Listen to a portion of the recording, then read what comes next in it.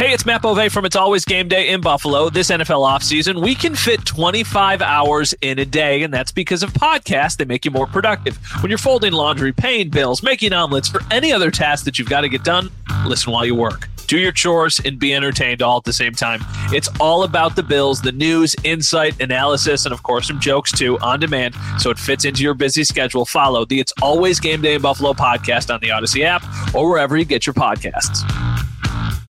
It's the most anticipated WNBA season in history. And you know what that means. Court is back in session. Welcome to Queens of the Court, an Odyssey original podcast. I'm your girl, Cheryl Swoop. And I'm Jordan Robinson. All WNBA season long, we'll be bringing you interviews with star athletes, analysis on your favorite teams, and lots of hot takes. Order in the court. Follow and listen to Queens of the Court on the free Odyssey app or wherever you get your podcasts. Hey, Bills Mafia. We know there's only one topic every day. All Bills, all the time. And now Matt Bove and Sal Capaccio are going really deep, talking Bills all year long, because it's always game day in Buffalo. Okay, so as we don't usually do it. We haven't done it in a little while, but we asked you on social media, on X, or previously known as Twitter. Maybe it's still known as Twitter. I don't know. If you had any questions heading into the Bills' first game, there was kind of a lot of, over big picture questions, but there were also some specific to the Jets game in general. So what do you want to start with? You want to start with big picture, or you want to start with specifically Jets? You just pick one. I'm good. Either way. Whatever you want to do. Okay, this is from John. Over under 4.5 catches for Kincaid, week 1. Over. I think this is a good matchup for the Bills. I would say over think, too. Look, I think this particular matchup is good for the Bills in Dalton Kincaid. The Jets linebackers are good linebackers. I don't think they're known as cover linebackers, and I think that's where the Bills will try to take advantage with Dalton Kincaid. I agree. I think Dalton Kincaid has a nice kind of coming out party against the Jets, and I think they're going to try and utilize him a lot early to build that confidence and kind of keep him trending in the right direction. Okay, this question is from Patrick. Sleeper pick for defensive MVP and sleeper pick for offensive MVP. He also asks about special teams, but we're going to skip that one. Sorry, Patrick. So sleeper who could be the Bills' defensive MVP and offensive MVP. I've got answers if you don't. Sleeper offensive MVP. So both offense and defense. Okay. Well, I mean, I don't know how much you can call these people sleepers, right? But James Cook, I think I really think people are sleeping on a bit as far as what his role is going to be. I've heard so much talk about, is he going to be, remember back months ago, I was always hammering saying, no, he's not losing a starting job to Damian Harris. He's the number one back. I think people are maybe sleeping a little bit on what James Cook's going to be able to do in this offense. I think this is a very, very kind of tailor-made offense for his skill set and what he can do. So I'm going to say offense, James Cook. Okay. I will say offense, Gabe Davis. Okay, because I really do think that Gabe is going to have a strong bounce back season. I think the drops were an issue, but I don't think they're a massive issue that can't be corrected. I also think that he's going to get a lot of targets. I think Josh really trusts Gabe, and I think Gabe has a way of finding space when things break down. And I think that's one of the biggest assets of Dalton Kincaid's addition to the offense, but I also think that's something that Gabe does really well. Just think of the play in the preseason. Josh running to the sideline, throws across his body.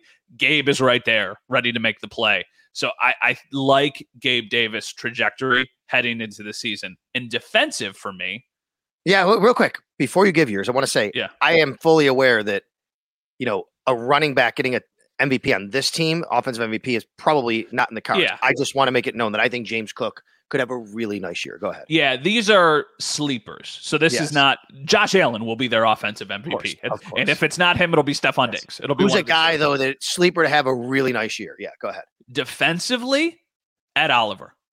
Oh, I like it. Okay. I think 2 names of mine. He was not one of them, but I like it. I think Ed Oliver with a better defensive line. I know I just said that I don't maybe think it's as great as yours, but I think Ed Oliver lining up with the guys that they have could be a problem for teams this year. I already think he has been at times in his career. The consistency has been a little bit, I guess, of an issue for him. Got a new contract. I just keep going back to, I think they're going to really do some unique things on defense this year.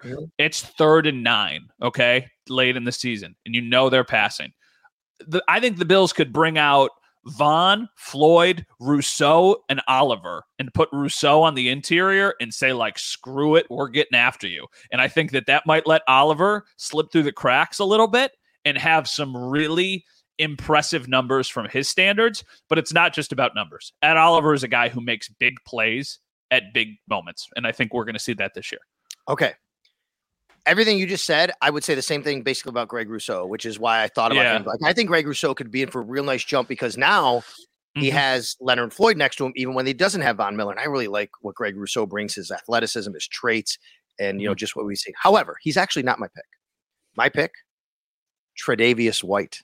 Okay. I think Trey is in for a super good bounce back season. And I say that because of the way he's been bouncing around. We've all seen it, right, Matt? He looks like competent Trey. He looks like he's ready and mentally in a really good spot, physically in a really good spot.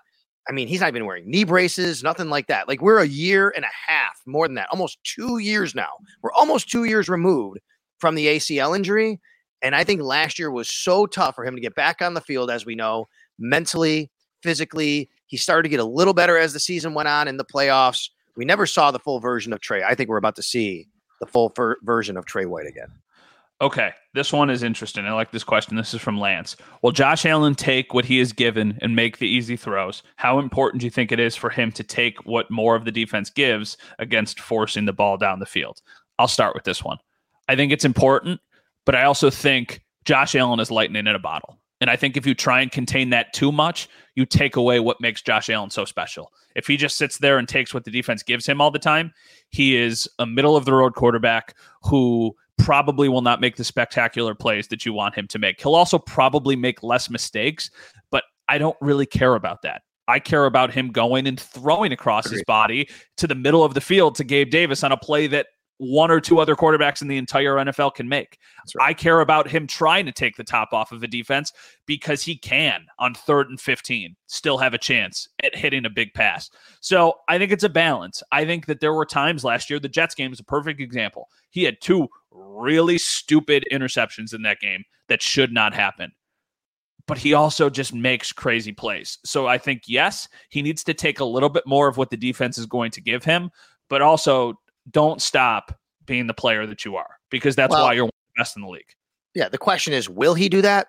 Yeah, sometimes. Yeah, sort of. He's not going to do it a lot because it's just not Josh, as you point out. He'll do it sometimes, I think. But I do think that's what they've done in the offseason is give him those options, give him those outlets, give him Dalton Kincaid, give him Deontay Hardy. Like, that's why you got those guys to say, look, just take more of what the defense is giving you, let them run with the ball in his hands. But will he do it? He's still going to be Josh Allen. I agree with you.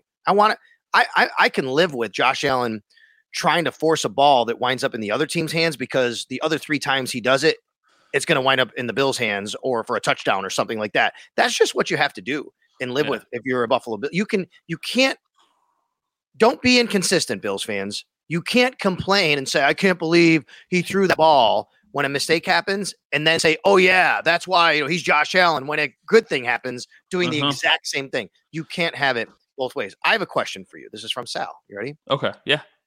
Who lines up at cornerback 2 Monday night? Christian Benford. Ooh, yeah. I think so too, but man, bright lights, Monday night environment, Aaron Rodgers. Would you be stunned if it's still Dane Jackson? I wouldn't. I'm leaning Christian because of how they played it like late in the preseason and him playing in Chicago. Yeah. But I wouldn't rule out Dane Jackson still being the starting corner. One of the questions was about cornerback 2 and linebacker. So I just said Christian Benford, Dane Jackson. There's, of course, still a chance. Linebacker, I'm guessing it's Dodson. I don't know if they would just throw Bernard out there after no game reps in this summer or, in the preseason. Yep. I think it'll be Dodson. And then that actually takes me to my next question. And this one is from Dave. I think it's a good question. It's been a long offseason. My memory stinks. What are the practice squad call-up rules? And he's specifically talking about Christian Kirksey. Okay, real easy. Each week, teams can elevate 2 players from the practice squad to make a 55-man roster. Normally, it's a 53-man roster. You can then make a 55-man roster. Out of the 55, if you have 8 offensive linemen active, you're allowed to have 48 active, which leaves 7 inactive. Okay. But anyway, you can do that now, but each player can only be elevated 3 times in a season. After that, then they just go revert back to the practice squad. If you want them elevated a 4th time, no, you got to sign them to a 53-man contract and release somebody, basically, or IR somebody. Yeah, I mean, is there anybody who you think could be elevated for this game? I think, is it too soon for Kirksey? It's probably too soon, unless he's going to be like a... Probably. I think that Andy Isabella is a great candidate here, because otherwise you only have 5 wide receivers going into the game. I think you could get away with 5, though. Well, I know what you're saying. Anybody else that I'm thinking? I don't think. Is Ifedi ready? I don't think he is. Probably Jermaine or Ifedi. I mean, they can just roll in with 9 offensive linemen, I think. Well, actually, I shouldn't. I apologize. Ifedi's not on the practice squad. He's on the he would probably be inactive in this scenario. I'm looking at the practice squad. It's really not anybody else that I can think of. Could you see another defensive end like Cameron Klein or Kendall Vickers, considering that Miller is not there? But no, they already have 5. I couldn't. So no, I don't think so. I don't know. I think the only one I'd look at is maybe a wide receiver, maybe Andy Isabella. But that being said, the question was about the rules. The rules are every week you can elevate 2. Now you want me to talk about the 3rd quarterback rule really quickly? Sure. While you're yeah. Okay. Let me clarify the 3rd quarterback rule for everyone. Okay. There is not an emergency quarterback that you can just designate from around your roster and it can be a practice squad guy. That can't happen. Okay. Every week, team has 48 guys active on game day. We just went over that. 8 offensive linemen. We have 48 guys active on game day. All right. You're going to have 2 quarterbacks active on game day, most likely. If you have 3, it doesn't matter for this scenario. You have 2 quarterbacks active on game day. Out of the other 7 players who are inactive, if it's 55, or other 5 players inactive if it's 53, out of the other inactive players, one of them will be designated your emergency quarterback. The only way he can even come into the game is if both the first 2 quarterbacks on the actual roster are hurt. Not coach's decision. They have to be hurt. They're out of the game or ejected. The other guy comes in. Then if one of those other quarterbacks gets medically cleared, they got to go back in. The other guy's got to come out anyway. Yeah.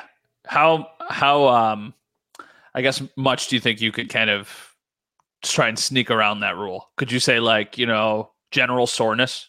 Kyle Allen has general soreness. No, and that's again, why because the doctors are going to no. And why would you? What would be the point? Why would you want there shouldn't be unless that other quarterback is not playing well. And then that's when I think it would get a little bit like, they got hit pretty hard on that last one. Well, then you're down Josh Allen and your backup. I mean, you probably don't have a chance either way. No, right. So, I mean, what are we doing here? And again, if you have independent doctors are going to look and go like, all right, can he play? Yeah, he can play. He's cleared. He can go back in the game. Yeah. So I think it's more of a concussion issue, things like that. You're right. You bring up a good point. Teams could try to manipulate the rule. The one way that a team can manipulate this a little bit is, okay, you elevate your practice squad quarterback for the week. You make him active. You make him active as the backup. And then you make the number 2 guy inactive and you designate him as your emergency guy. The only issue with that is you only get 3 times to do that anyway, so it doesn't matter. Yeah, that's fair. Mike told us that Robert Saleh just said that Breece Hall is playing on Monday. Okay. So shout out to Mike. Oh, I don't doubt that he doesn't play. But yeah.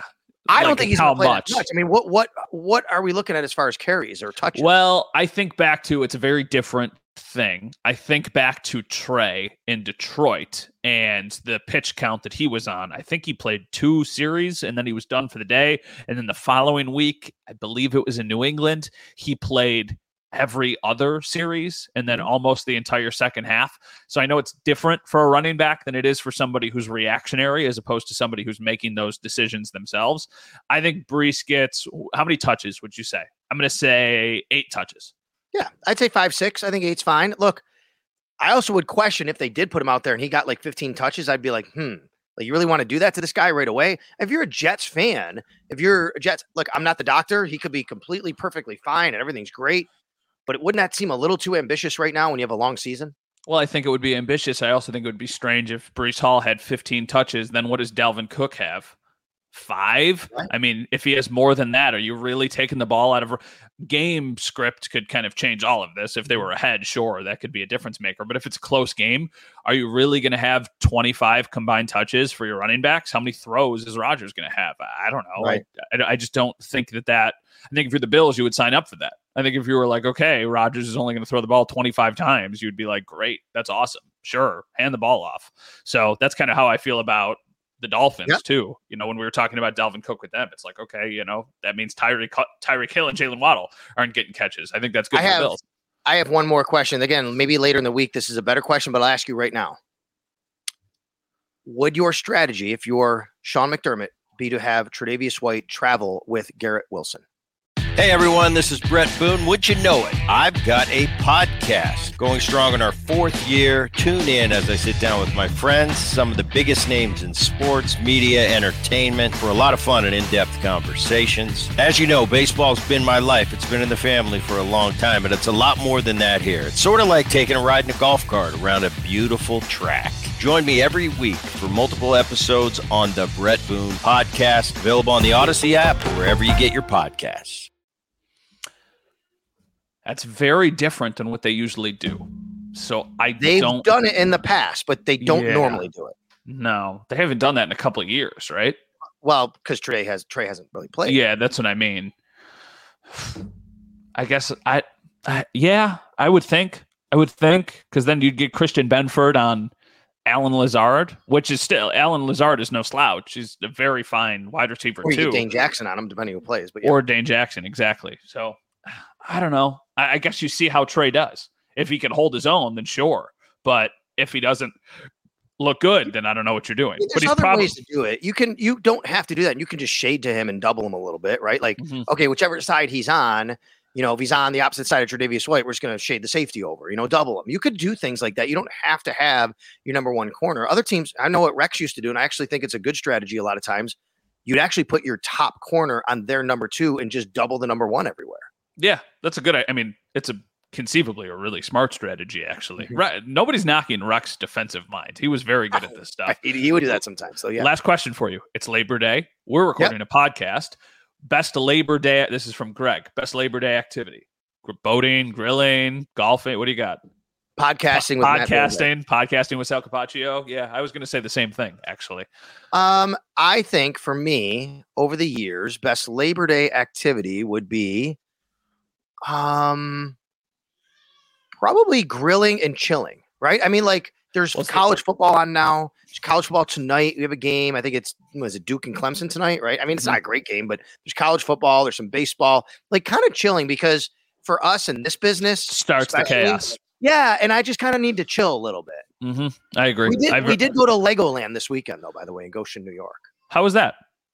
It was awesome. Have you been to Legoland anywhere? There's 3 of them, I think. I have not. There's a Florida, there's a California, there's now a new one in Goshen, New York. Just opened 2 years ago. Supposed to open before the pandemic, got delayed. It was awesome. The only, I'm not going to even say complaint, like it was actually way better. The one in Florida, the one in New York has a better layout and way better rides. The one in Florida has a way better water park, as you can imagine. It's Florida. Yeah, that makes sense to me. That makes sense to me for sure. I do want to say one thing real quick. This is for both of us. Right now, there is a dispute going on with Spectrum and with Disney. Disney is the parent company of ESPN. If you have Spectrum, you're probably aware of this by now that you have not had ESPN for the last couple days.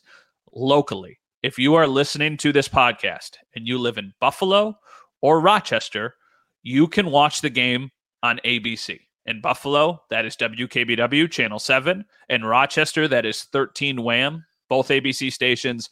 Both have coverage starting at 7 o'clock. Obviously, if you're listening on the radio, you'll still be able to listen to Sal on the sideline and Chris Brown and Eric Wood on the radio broadcast. But we have had an astronomical amount of questions asking if we are airing the game. Yes, we are airing the game. Even if you have Spectrum, no need to worry. You will be able to watch it on Channel 7. Awesome. I love it. One more thing before we go. As we record this morning, we are just about a half hour or so away from Jessica Pegula at the U.S. Open, playing in the, I think it is round of 32. It's the round to get into the quarterfinals. Okay. So that would be quarterfinal 16? Yeah. 8. No, quarterfinals is 8. Right? Semifinals is 4 people left. Quarterfinals is 8. So this is the round to get into the. Well, either way, here's what I want to tell you. All right. It's just been remarkable watching her. She's actually made it to the quarters in each of the last whatever Grand Slams. First American to do that in a long time. She's the current highest ranked American man or woman in tennis. Round of 16. Thanks, Mike. Thank you. That's what she is now. Yeah. Round of 16. Yeah. Okay, yeah. So this is to get into the quarterfinals, and if she does that, she extends that streak, which is quite amazing. The other thing I'll bring up is one of her nemesises. I want to say the name. What is it? Swiatek, right? She's number 1 in the world. Mm-hmm. She actually lost last night and got eliminated, and she's the number 1 seed. So, hey, man, if Jessica can keep she's got Madison Keys. That's a tough match. Yeah. If Jessica can keep this rolling, she's got another look at it here, which would be really cool. Also, the final, not to get ahead of ourselves, but the final for the U.S. Open women's title is on Saturday in New York City. So I might have to go to New York a couple days early. Cover it. You got to cover it. All right. Well, good luck to Jessica Pegula.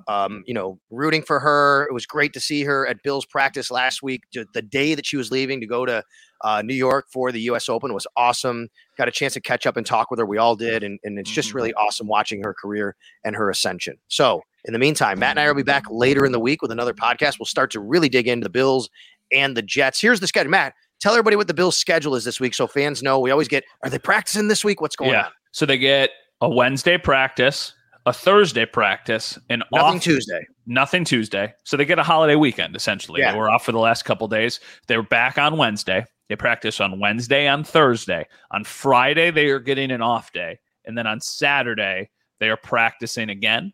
My guess is that they would do a walkthrough Sunday morning before fly out to New York, probably get in New York, 5, 6 o'clock, something like that.